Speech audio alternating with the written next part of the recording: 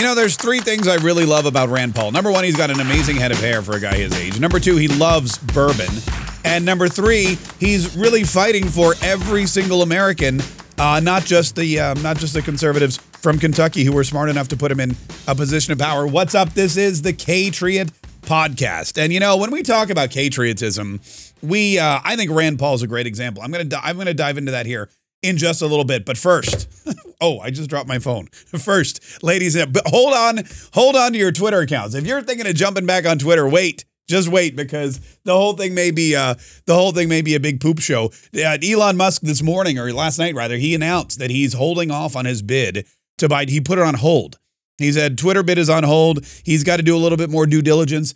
Allegedly, there's some issue about the number of spam accounts, the number of fake accounts. He was told that the number of bots using the Twitter platform, or the number of accounts that were attributed to bots and spam, was less than 5%.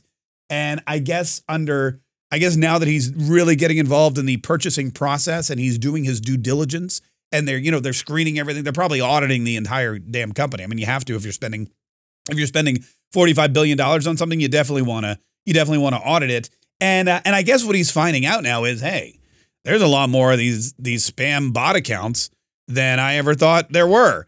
Basically, what I'm doing is they're telling me, we have 150 million users and only 5% of those are bots. But now I think what Elon Musk is finding is that it's more than 5%.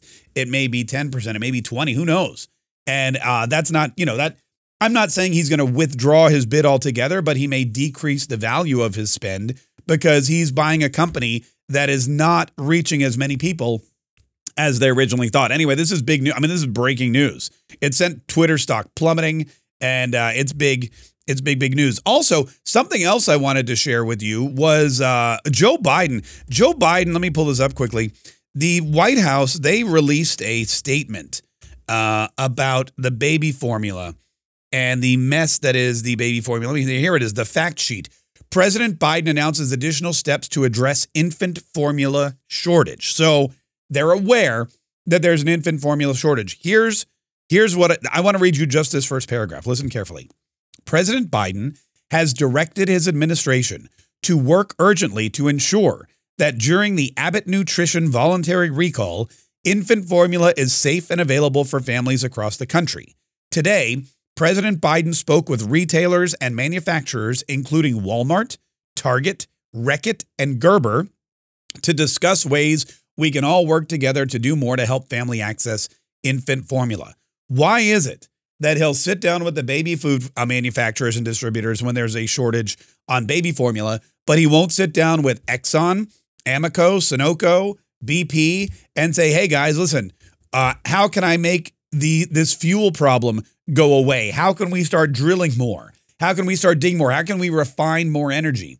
How can we get more fuel out there, cheaper fuel out there, so we don't have to rely again on the foreign oil, and so that we can not only become an energy independent country once again, like we were under Donald Trump, but that we can also become a net energy exporter and become one of the largest and richest countries in the world based on the insane amount of oil that we have to produce here in this country. How can we do that?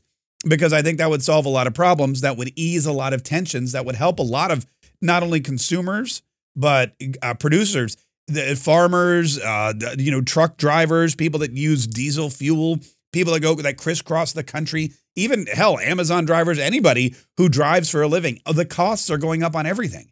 If you order a pizza, odds are they're going to charge you more for it because the driver has to pay more for the gas in his car, and they've got to reimburse him for that. So everything is more expensive. Everything is getting more and more expensive by the day, and that is something that we need to.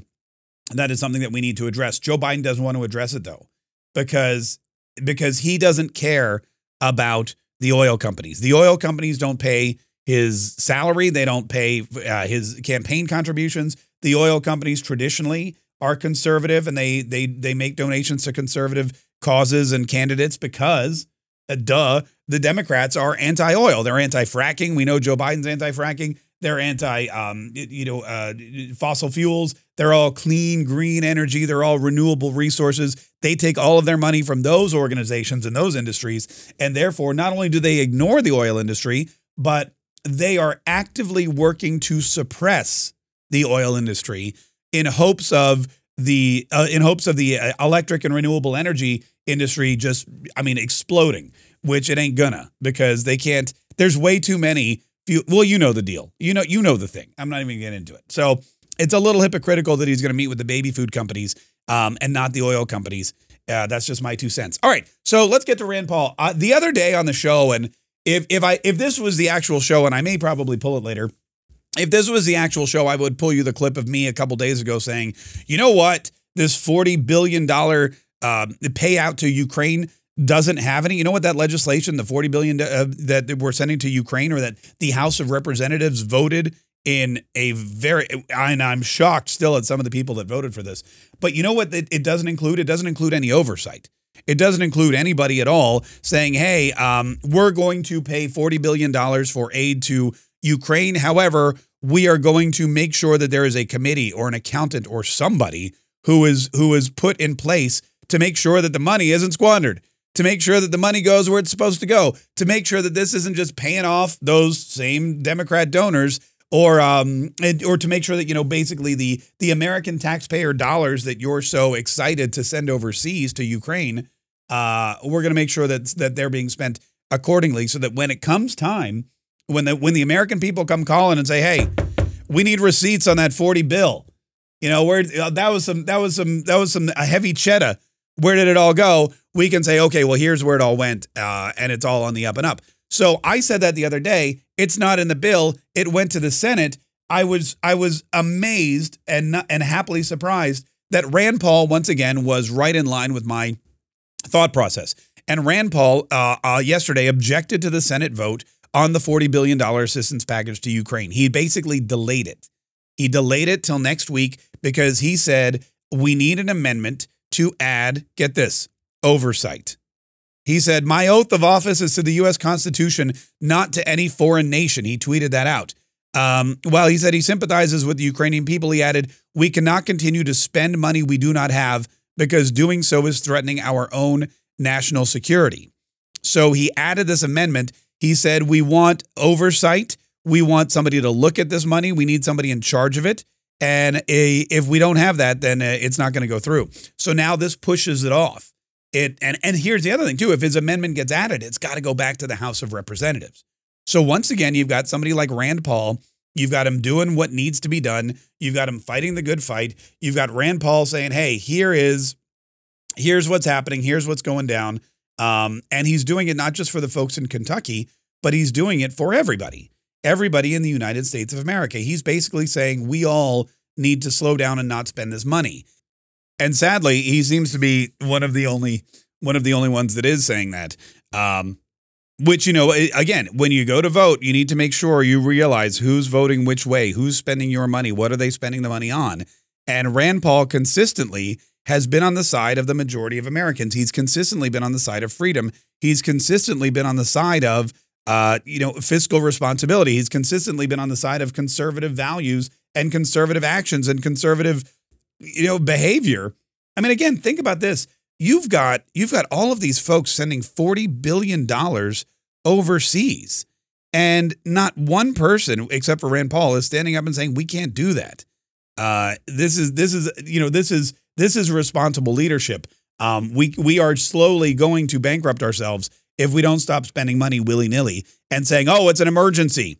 COVID, it's an emergency. We got to spend trillions of dollars. COVID, we need testing. We need testing. Let's send everybody in America tests. We sent those tests out to everybody in the United States of America. My wife got some. We went online. We got our 4 tests because we're like free tests, whatever. I mean, not free. We paid for them in the end. But they're sitting in the drawer. We wasted so much money on free tests going out the door to everybody.